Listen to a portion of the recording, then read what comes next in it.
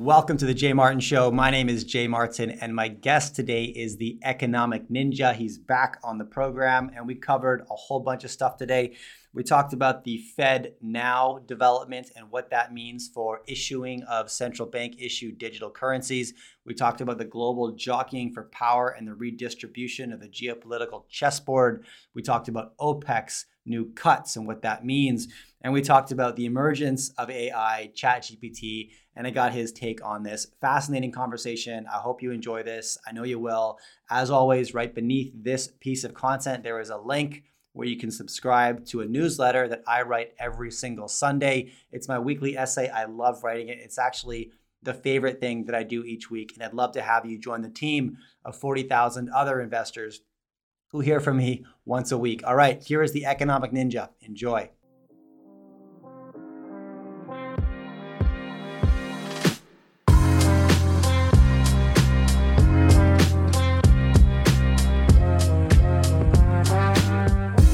All right, here I am with the Economic Ninja once again. It's great to see you. Thanks for coming back on. Thank you. To say it's a pleasure to be on your channel is an understatement. Thank you so much, Jay.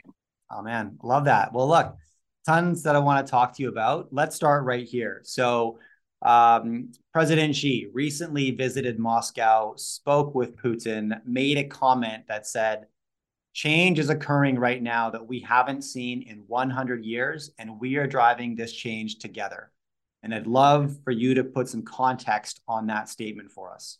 Boy, and I know I like being just things thrown out at me. I wish I knew the exact date he's referring to, because I can guarantee you he's pulling an exact date, a time reference, because the Chinese are planners and they do not forget. They think 400 years in it forward and they have a plan. We think 4 days or 4 months in advance. But I can tell you this. What Saudi Arabia said about the 50-year agreement with China and how they had broke away from the U.S. agreement with pricing oil in dollars. And then they said they're aligning with China. And then a year later, they came out to reiterate it. And what was crazy is there was no reason to bring it up again, at least in U.S. In our ideology or how we think about what's going on with the break in the petrodollar. But they came out a year later and said, we want to make this very clear that not only are we aligned with China for the next 50 years, but beyond. Mm-hmm. And it's very interesting that these time points are being put out there. And what I foresee right now is the Chinese president understands that for the last 100 years, the U.S., even before Bretton Woods was fully put together, the U.S. had the ability to go in and be the lender of last resort, the savior, if you will, when it comes to a monetary policy around the world. And now we're seeing China doing that. In the last 2 years, I just did a video about this where China has been making these emergency loans to countries that are having runaway inflation issues and problems with their economy, right? Everything from Sri Lanka to Turkey.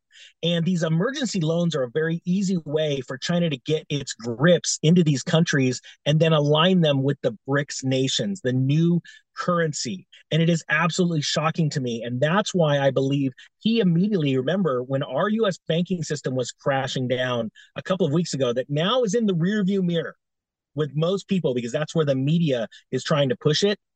He immediately jumped on a plane and said, I'm gonna come early. Why? Because they're gonna go under the cloak of night. They're going to go and make these agreements with Russia that they've already got, but they're gonna bring their alliances into strength while the news headlines are reading, hey, over here, the US banking system's failing. And, oh, the European banking system's failing. And at the same time, the headlines read, oh, yeah, Russia and China are getting together to get ready to build that currency that's already been built, that new reserve currency, not the full world reserve currency, but a currency that will rival the dollar. And so that's what I think is so vital about this. And when he comes out and says 100 years, I need to go back and look at what happened 100 years ago, because I'll bet you it almost happened to the day that he announced that. Interesting. Yeah, that's a great take on Chinese philosophy, actually. So, what is your take on the BRICS alternate currency, right? Yes, it could compete initially on the margins, right? This is not going to supplant US dollar over the next few years. That's my opinion, anyways. You think, what's your take, Travis, on the future of BRICS currency? Well, so when we talk about supplanting over the next couple of few years, I think we need to understand how fast a shift can happen. Like when President Nixon came out and said, "I'm going to halt the convertibility of uh, dollars into gold for a temporary time." That shift was seismic and it happened fast. It was literally overnight. That changed. Now, the Yeah. people that didn't care were the people that didn't own gold and didn't understand the intrinsic value of gold. But to anybody that did, knew exactly what to do and when to do it. And people started going and gobbling up gold. As a matter of fact, Robert Kiyosaki is famous of telling the story over and over again because it's so vital. Is when he said he realized when that happened, he started to buy gold. And we look at what's happening right now. And with these BRICS nations, the one thing that they all have in common is their central banks are buying gold and they're buying up gold at a fever pitch. The other thing that needs to be noted is that Europe and especially the US is not buying gold at a fever pitch. All right. That's not in the headlines. So we're talking about two major changes. It's akin to like when I tell people that nobody cares that Bitcoin's $28,000 right now if you don't own it. If you own it, yes, you care that it's 28,000. But the only people that care about it are the people that have skin in the game or were thinking about getting skin in the game. Yeah. Now, looking at these headlines just from 2 or 3 days ago, BRICS common currency soon. India and China step up to counter the U.S. dollar's dominance. If I would have asked you 2 years ago, Jay, would you have ever seen a headline like that? What would you have told me? Yeah, not in the mainstream like we're seeing it suddenly right now. Exactly. So that's where I think that we're sitting right now. This a seismic change is happening right now as we speak. And you're right, we're probably not going to see the effects of it for a few years, or quite frankly, we may, because the more tighter and stronger the BRICS nations get, the less they need those dollars in their currency holdings and the bonds. They could decide right now to start dumping them. And how do they dump them? Well, if nobody around the world wants them, there's only two places they can go. They can go to Europe, possibly Canada, but really the US. And they can start buying up our real estate. They can start buying up more of our natural resources. And that's where all the dollars come home to roost, which would equal or lead to a hyperinflation in America. Now, what's your take on why now mainstream media, CNN, et cetera, is suddenly talking about this? Because, I mean, let's just be clear, like they're not journalists or they would have been on the story a couple of years ago. So why now? Why start driving this narrative now about US dollar weakness and the vulnerability of the United States? Well, it's akin to what's happening in social media with censoring, where you have a few people trying to go and scream to the hilltops, this is happening, that's happening, why aren't you guys listening? And then they get cut out of social media, right? But then what happens is the ad revenue drops and you see these other news or social media companies pop up, right? And those people that were warning people move over to there. Well, on top of that, them moving over there, their audience starts to move over. The ad dollars start to move over. So then all of a sudden you see companies like Twitter and Elon go, hey, they're back on. Why? Because they know that they're going to fail if they don't have enough ad dollars, and the people want to know the truth. It's the exact same thing in the actual mainstream media. When the mainstream media doesn't want to report on something, but everybody wants to know, all these small media outlets pop up. You saw this with Zero Hedge Yeah. exploding in Yeah. size to the point where the Congress is actually saying they're enemy number one. We need to stop them, which it actually hit the news and it made them even more popular. It's like what's going on with the president right now being indicted. It's only going to make him more popular and more dollars are flowing into the campaigns. So that's what's happening. And that's why, yes, the mainstream media are not journalists. And so, with us trying to warn people and showing people what the truth is, trying to get the voice out, the ad dollars are following. That makes absolute sense because, I've been watching this bull market in macro for like the last 3 years, right? There's been an increasingly large population of people who are trying to understand the world and language of money, right? And anyways, that's been the reason that I don't know how long you've been doing this as the economic ninja, but it's the reason that my channel got a boost and suddenly I'm doing this, you're doing this, George Gammon, Mark Moss, like there's all sorts of new macro celebrities who have enormous audiences who are producing amazing content and people care. And I guess, eventually you hit a tipping point where the audience is big enough that CNN catches on like, oh, this is what we have to talk about too. right? Yeah. Well, so interesting enough, you bring it up. My channel is only 2.5 years old from inception, the first video Interesting. ever. It's Right. one of the fastest growing. And I came in after COVID had already started, and all of these YouTube celebrities came in and literally brought themselves hundreds of thousands, if not millions of subscribers off of one topic and one topic only. And that was the checks, the money, the stimulus money that was coming in. People, there were YouTube people that I'd spoken with before I ever became a YouTuber that had, a few thousand subscribers and went to literally 100,000 in 2 months because they were talking about the checks. Why? Because the American people and people around the world needed money, needed answers, and that's where they got it. Then Right. you see them plateau. And it's very interesting because I always joke around. I'm like, man, if I would have been in 6 months earlier, it probably would have been at 1 million subscribers. That's something that people don't understand. This is what's very important for people to understand. It's about the views, it's about the attention. There are movements right now to hold people back because their views are actually expanding every day past, let's say, CNN's daily views. I don't remember this. There's a couple different discrepancies, but at one point, this channel was getting more views than CNN every day, right? People want someone they can trust. And the cool thing is, the exciting part about all of this is 90% or 95% of the human population are actually people that just want to be left alone, but also are good people at heart and just want to help other people, but they don't know how to do it. And so right now, media is changing hands from the mainstream to the out media, and the out media is becoming stronger.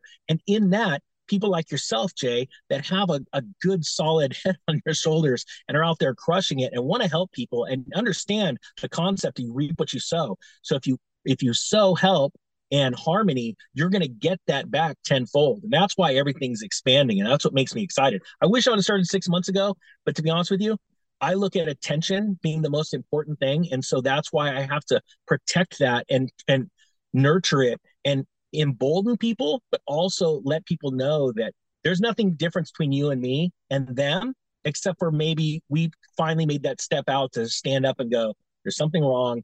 We need to start saying something and getting the word out there. Mm. Yeah, interesting perspective. Okay, so backing up then, back to the BRICS currency, what Yep. tools do you think the Fed has in its tool belt right now to become more competitive? And we can look at like the Fed Now system, right? Allegedly a more effective vehicle to transfer money 24/7, possibly also the vehicle to ship in a CBDC. I don't know your thoughts on that. But what tools are in the tool belt? What could you expect the Fed to do to retaliate? Because they're going to. No one gives up dominance voluntarily unless there's ulterior motives. But what's your take? Yeah. So first off, Fed Now and the CBDC are one in the same. It's just Okay. different ways of putting out propaganda. I want people to understand that they want to soften the blow to showing you that there will be a day where you will have no cash. There will be complete control and transparency, and not transparency in the way you want, transparency in knowing that the Federal Reserve will be able to not only inject and take money out of your wallet whenever they seem deemed necessary, but also see exactly where you're spending it and where. There's also going to be microtransactions of micro taxation involved and things like that, like literally on the minute taxation, right? This is very serious. And so they understand this.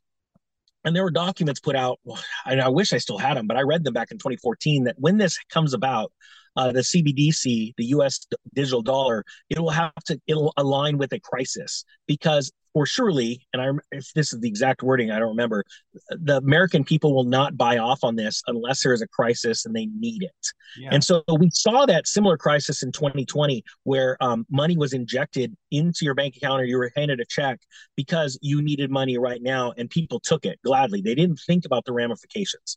So that's one thing that I need people to understand. The second thing is that the Fed, see, the US government used to have you're going to go against the US dollar supremacy and not conduct transactions in bilateral trade in dollars. Okay, we'll just come and kick your butt and we'll just put in a whole new regime. That has been the story for literally decades. Okay, that it literally immediately stopped overnight with the current presidency. All right, nothing. So now the Fed is sitting there and they're going, okay, we can still intimidate or we can delay. What they're doing right now is delaying. And this is what I'm going to tell you right now that most people don't understand. The central bank digital currencies around the world are much slicker and faster and cheaper to move. And the reason why is because they have aligned with certain blockchains, whether it be XRP or XLM, which were started by Ripple Labs, XLM is an offshoot by the same, initial designers, fabricators of that blockchain. But it was built by a private company in order to be used around the world because banks do not like doing things with decentralization. They want to be able to control a company, jail them, fine them, blackmail them. That's just the truth. And around the world, countries have literally aligned with either Stellar Lumens or XLM or Ripple and XRP to be able to build the rails, the central bank digital currency to sit on top of the rails. And that's what people don't realize. All these countries have a very similar code base. The US wants to own it, just like they own Swift, but they don't technically own Ripple. And so Ripple is being held in jail essentially by the SEC for the last 2 years, and they are being told that we're still waiting to see, just what the SEC deems XRP. Is it a security? Is it a commodity? What is it? Is it private property? They don't even know. And the reason why they're taking so long is because they're trying to delay the inevitable, because the world wants to go on these blockchains to be able to push their digital currencies around the world and have transparency. The dollar, the US does not want that. So the Fed is trying its hardest to come up with a system that not only moves its own digital currency on top, but allows other countries. And I believe they're going to fail. Why? Because right now, the US and the Federal Reserve, the government and the Federal Reserve, which are totally separate entities, have such a bad rap because of the last 30, at least 3 decades of being the bully of the world. And so they're pushing out propaganda all over the place, from wars and rumors of wars to what's really truly happening in the economy. And so the whole world sees it. And that's why it's so much easier for new countries to join the BRICS. Look, we just had Mexico apply for BRICS, and they're going to get in. And I can't even imagine a day where China starts putting in all these emergency loans and funding into the country of China. And then at a certain point, there will be a day where China just goes, we want you to stop doing, and this won't be out in the mainstream, but it'll happen behind closed doors. We want you to stop trading this one thing with the US. You're going to trade with us, and we're going to give you more benefits to trading with us instead of the US. Don't worry about the money you lose from them. Look at what you're going to gain from us. And it's even in the media today where China's calling for to combat what the US is doing with trade agreements and things like that. They're saying, you know what? We don't need to ship off all these rare earth magnets. Now, that's a big deal. Why? Because it stops our semiconductor industry. And people don't realize that. Right now, Taiwan is pushing a bunch of its semiconductor infrastructure over to the US because the government made a way for them to do it money-wise. But they also know that if China moves into Taiwan, it's going to be lights out for semiconductors if this isn't done fast enough. So right now, Taiwan is driving so much business over to the US just to try and build these equipment plants. But another thing that people don't realize is there's something in the semiconductor space. It's called the 200 millimeter tools. 200 millimeter tools are one size of tools that build semiconductors. China has been buying all of them up worldwide, and it's becoming very hard for our country to try and build semiconductors in the 200 millimeter space because the secondary market's getting tapped so much by China. So there's so many agreements behind the scenes that are happening, and it does play in with this war, this economic war that's going on with these central bank digital currencies. The whole world gets it, and it seems like almost US, Europe, and Canada are the ones on the outside because they're being force-fed total propaganda by the mainstream media. Right. So they're essentially monopolizing the picks and shovels of the semiconductor industry. That's fascinating. Absolutely. And Korea is a key, just so people understand how big of a deal Korea is. Korea is the alternative to getting these parts. And so Korea is trying their hardest to put out these parts, but it's getting harder and harder for for companies to source these 200 millimeter parts. So they're going to a different scale. But here's the other thing that's very important. If we've already seen how bad it was when a frost hit a semiconductor plant in Texas and took it offline. And then ironically, the second largest plant, I think, in the world in Japan burnt down within 30 days. So weird.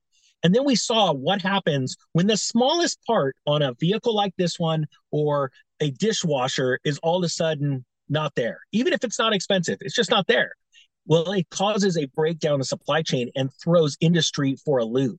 So we're literally talking about a battle or a war over the smallest little part And since America pushed all of its manufacturing over to China decades and decades ago, thanks to some stellar presidents, please sense the sarcasm, we now are in a position where we need to get manufacturing back here, and we got to get it back here quick.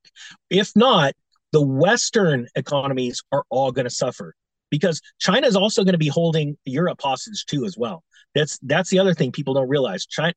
China knows that Europe's banking system is at a closer breaking point than the US one. And they also see the vulnerabilities, especially, hopefully, the world understands after Ukraine war how vulnerable Europe was and how prideful they were to how vulnerable they were to an energy crisis because they were relying on Russia. And so now China and Russia are starting to use that as well to manipulate the world's economies, just like what we're seeing. And I know I'm jumping everywhere, but the Japan, paying over the price cap for Russian oil. It's interesting how that was all planned too. It's totally orchestrated between OPEC Plus and Saudi Arabia. Why? Because OPEC Plus and Saudi Arabia are aligning with the BRICS.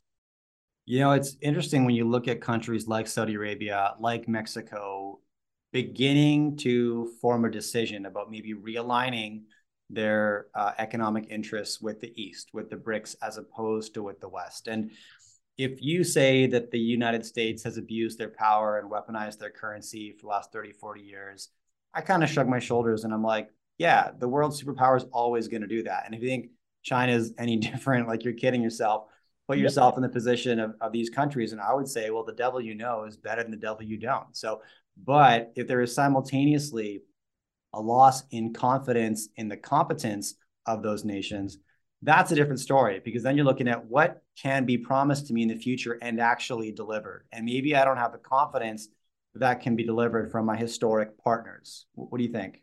So you just made a great statement. The devil you know is better than the devil you don't.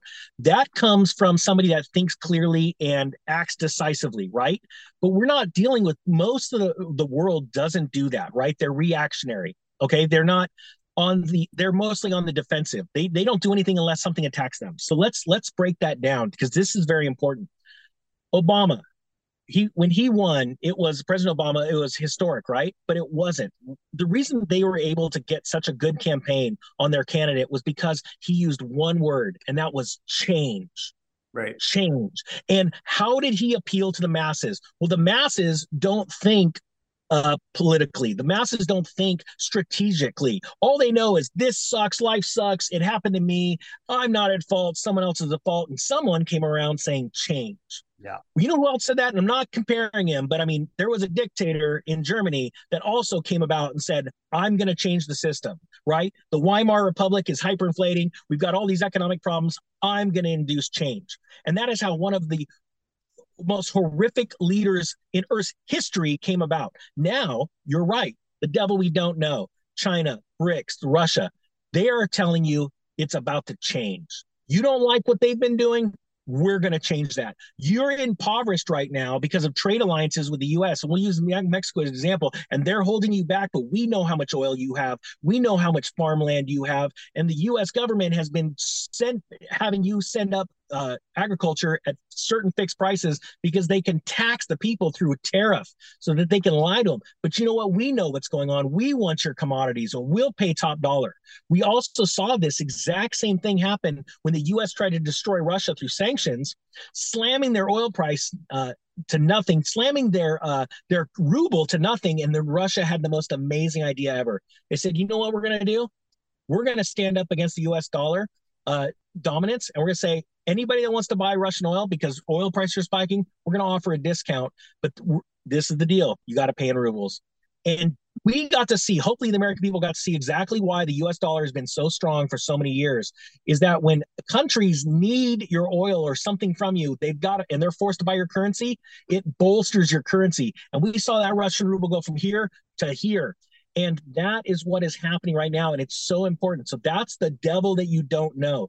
They're saying we're going to invoke change. And we've got tons of headlines to prove to you that they are in trouble. They're the bad guys. And we're tired just like you. They're going to show other countries we get it.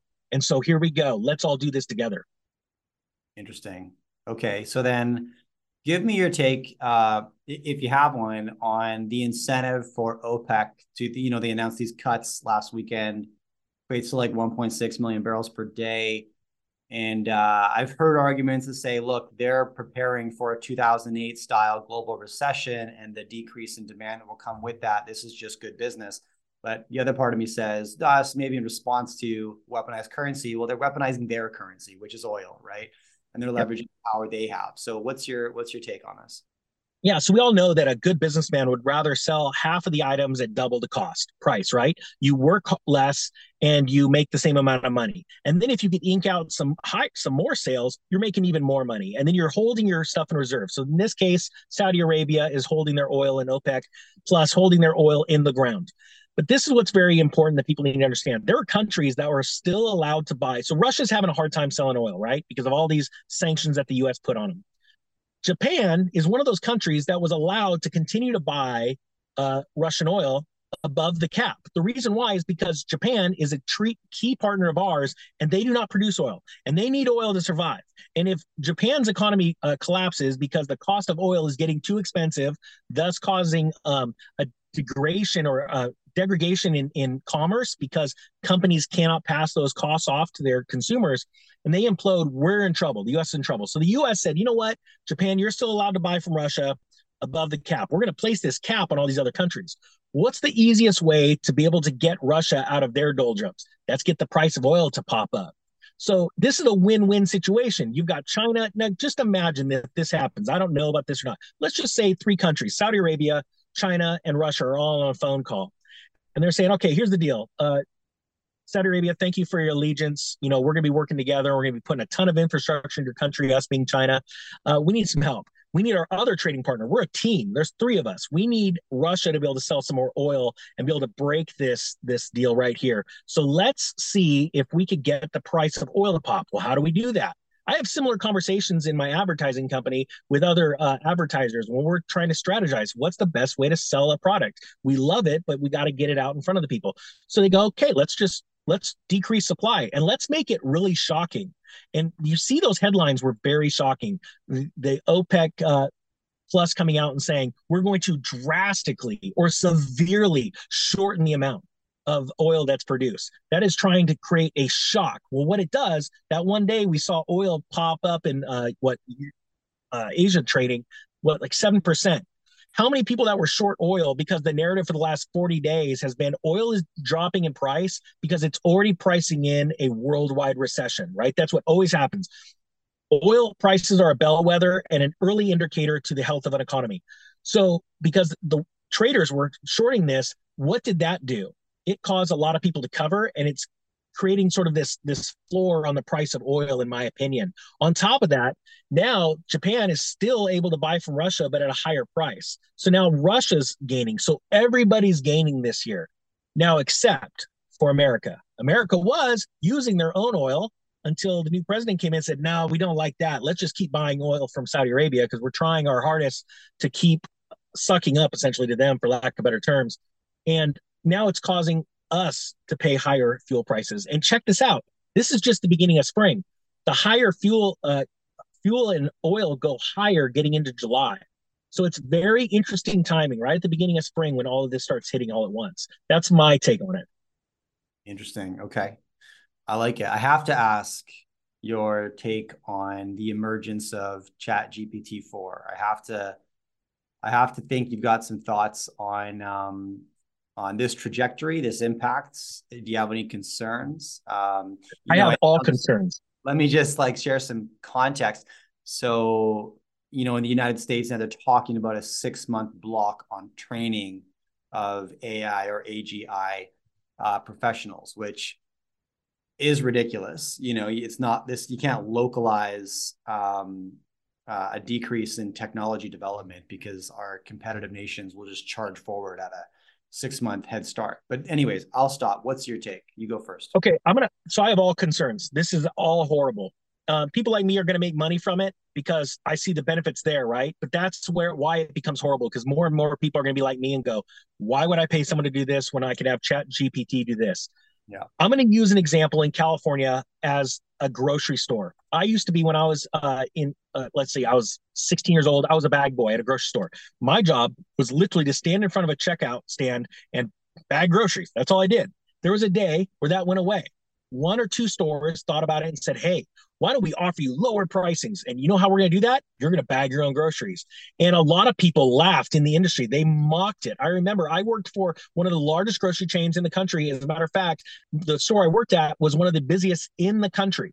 So we had the bigwigs always cruising through our region, and they would mock it. They said, this is never going to go over. And what they were so prideful and arrogant to pay attention to is the consumer doesn't care about your employees. They care about how much the groceries cost. They care about the quality of the service, and they care about how clean the store is. That's it.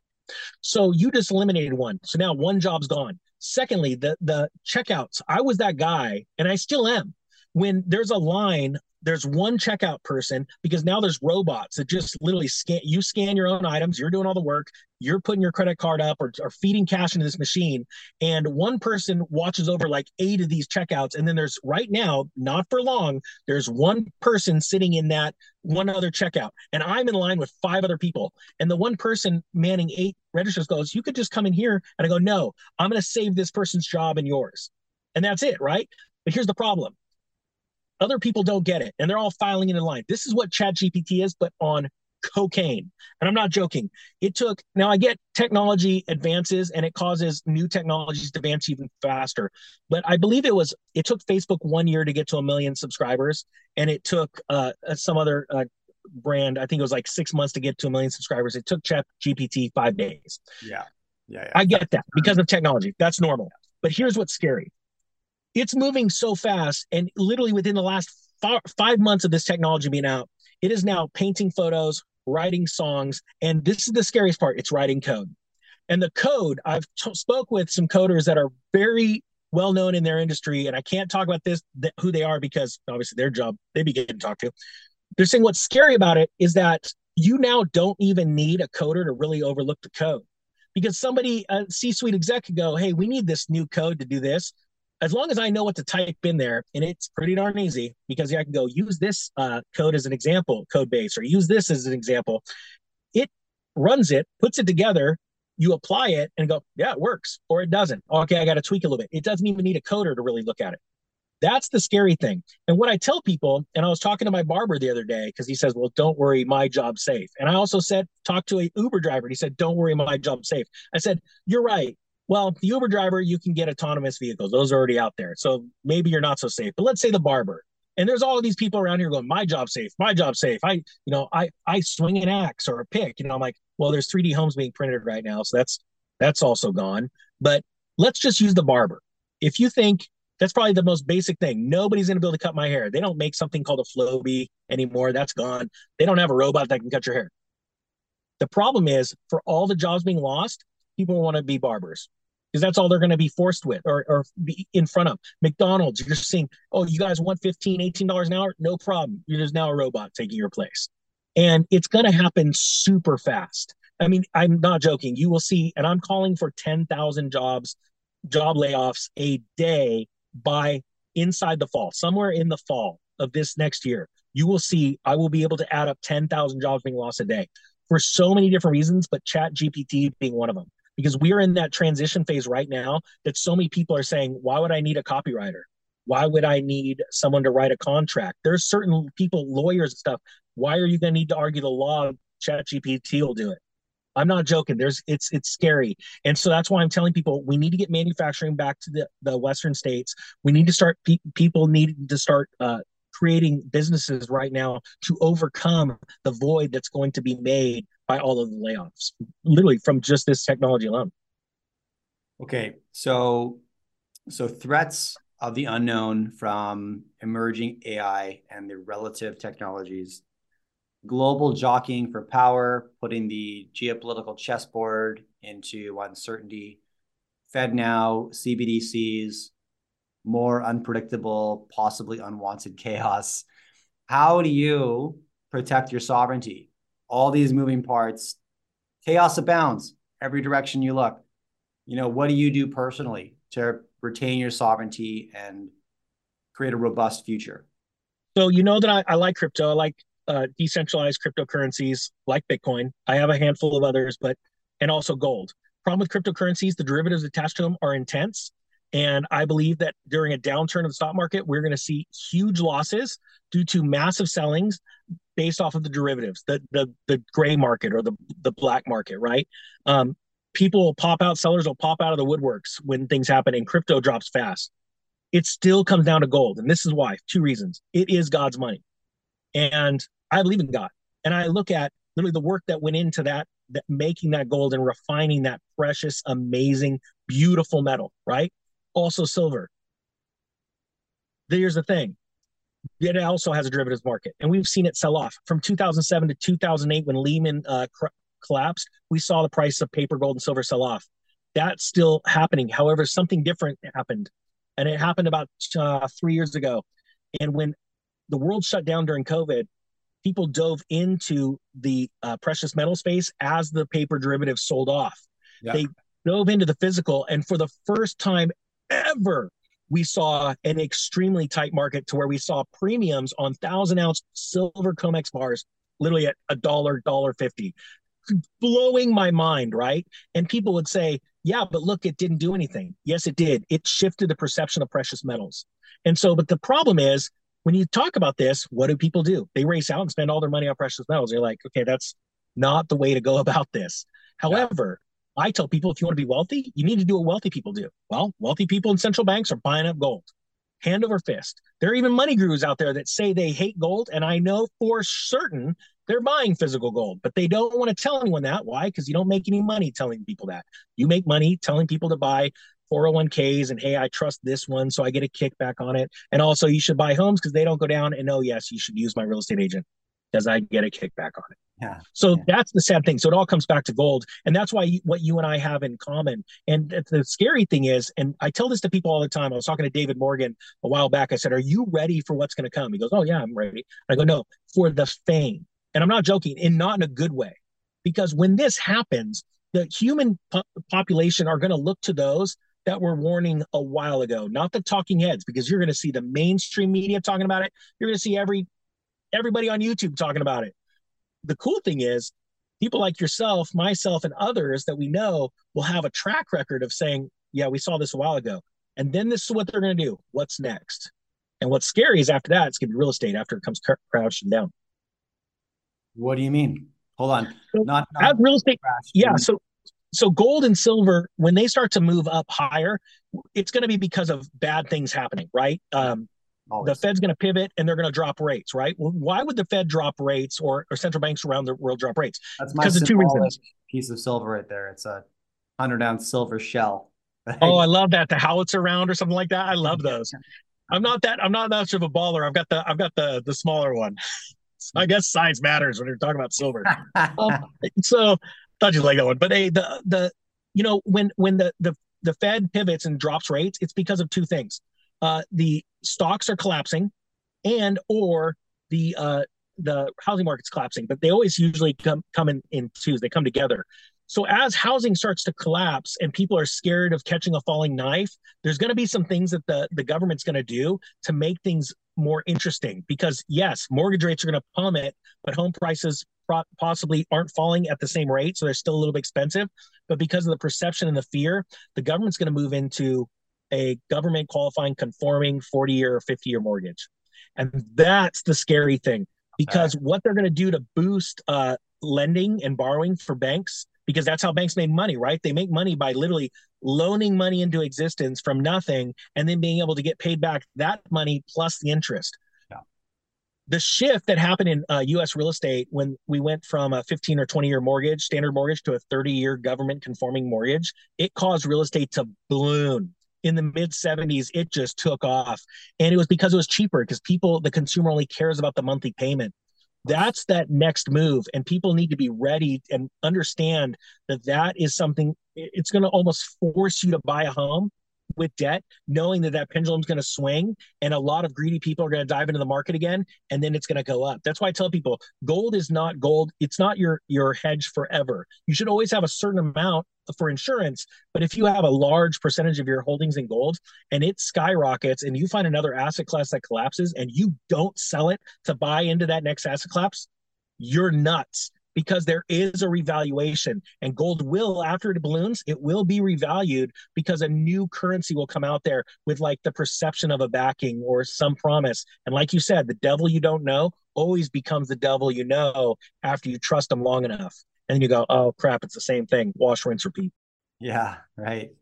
I don't know what your positions look like in the precious metals market, but people are often surprised how little gold I actually think you need to own, and because I talk about it on the channel, I write about it in my weekly essay that I publish, but I equate it to like gold is like the most primitive, necessary part of your portfolio. The same as like doing a push-up is the first step to hitting the gym. You know what I mean? Like it starts there and then you build elaborate things on top of it. But because, I have that bedrock, what gold does for me, the utility of it is just, it's a good night's sleep. That's really what I get. There's, like you said, there's no yield. I don't own it for the capital gain. I play with mining stocks for that, but the physical is just there for the good night's sleep. It's like the insurance policy with zero counterparty risk. And that's the key, is the zero counterparty risk. There's no CEO who can get involved in a scandal and crash the share price. There's no government who can print more and devalue its worth. It just protects purchasing power. And it's like 5% of my net worth, which you may think is a lot or a little, depending on where you sit, but not as much as people tend to think, given how I speak. Yeah, I'm trying to do fast math. I want to say my gold position sits around probably 3 or 4%, Yeah. and my silver sit. And see, I hate saying these numbers because you don't want people following you, right? Because everyone's different with the risk. My silver probably sits at 25, 30% of my net worth. Okay. Yeah, and it's because I totally understand the whole, hey, we're actually going to run out of it. We can't build a single piece of electronics without it. There, it is the benchmark, the standard, and I don't care about the price. I care about the one day, and I'm okay because what happens is I gain more wealth in U.S. dollars. I put that into different pots. I have stocks. I have precious metal stocks. I have other stocks. I have real estate, and I just keep stacking. But that percentage will pay off one day. And just like my crypto used to be a massive percentage, especially in 2017 when it just, exploded. I saw cryptos go from literally 30 cents to $80. I actually experienced that and sold, right? It blows your mind. You didn't need a lot of money back then to make a lot of money. Well, then I took that money and I bought silver. Well, I get to the point, and I try and explain this to my followers, subscribers. I have to vault. I'm not going to hold that in my house. And so a lot of people are like, yeah, but if you don't hold it, you don't own it. And I said, well, these vaulting companies aren't in the business of going out of business. So this is not like a bank. But here's the scary thing. There is a way of getting yield on gold. And I'm in talks with some people to totally transform that. And after the Swiss changeover with, what was it? I'm thinking BRICS. It was Basel III. With gold becoming a tier one asset, there is, I believe, a financial product that's coming out in the near term where you're going to see the ability for the common man or woman to be able to lease gold to banks to beef up their balance sheet through the proper entity. And I don't want to say much more, but I know this is gonna come about here in this near term, and that gets me excited. So there will be a day where people will say, well, you want to make a good interest rate? Do you do a CD or do you lease your gold? Yeah. And that's coming. And the banks don't want that, but they're going to be forced into it because they're not going to be able to go to Daddy Fed much longer because I don't think the Fed's got much gold. Rick Rule is doing something similar with his battle bank, right? Oh, really? He'll lend against your physical gold holdings, so he'll hold it for you and lend against. And I'll have to give him a call because I've been looking at battle bank, but I'm wondering where they're investing because most these companies are lending into the jewelry market because the jewelry companies don't have enough money to hedge the volatility in the price of gold.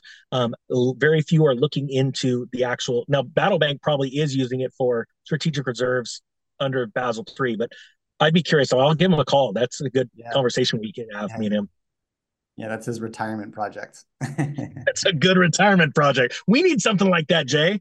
Right? Yeah. All right. Look, it's always a pleasure chatting with you. Thanks so much from calling in from the back of a cop car, Ninja. They've been searching for me. They finally got me. But honestly, no, it's always a pleasure and learning from you and picking your brain on various topics. I hope you can make it back to Vancouver in January, back to the BRIC. Be honored to host you again. So I hope we can make that happen. But yeah, appreciate you. Yeah, thank you. If you enjoy my content, do me a favor. Follow or subscribe to this podcast. Drop me a rating and a review and share this with a friend. All of these things allow me to get bigger and better guests on the show. Now you can catch me all over social media at jmartinbc. Thanks for tuning in.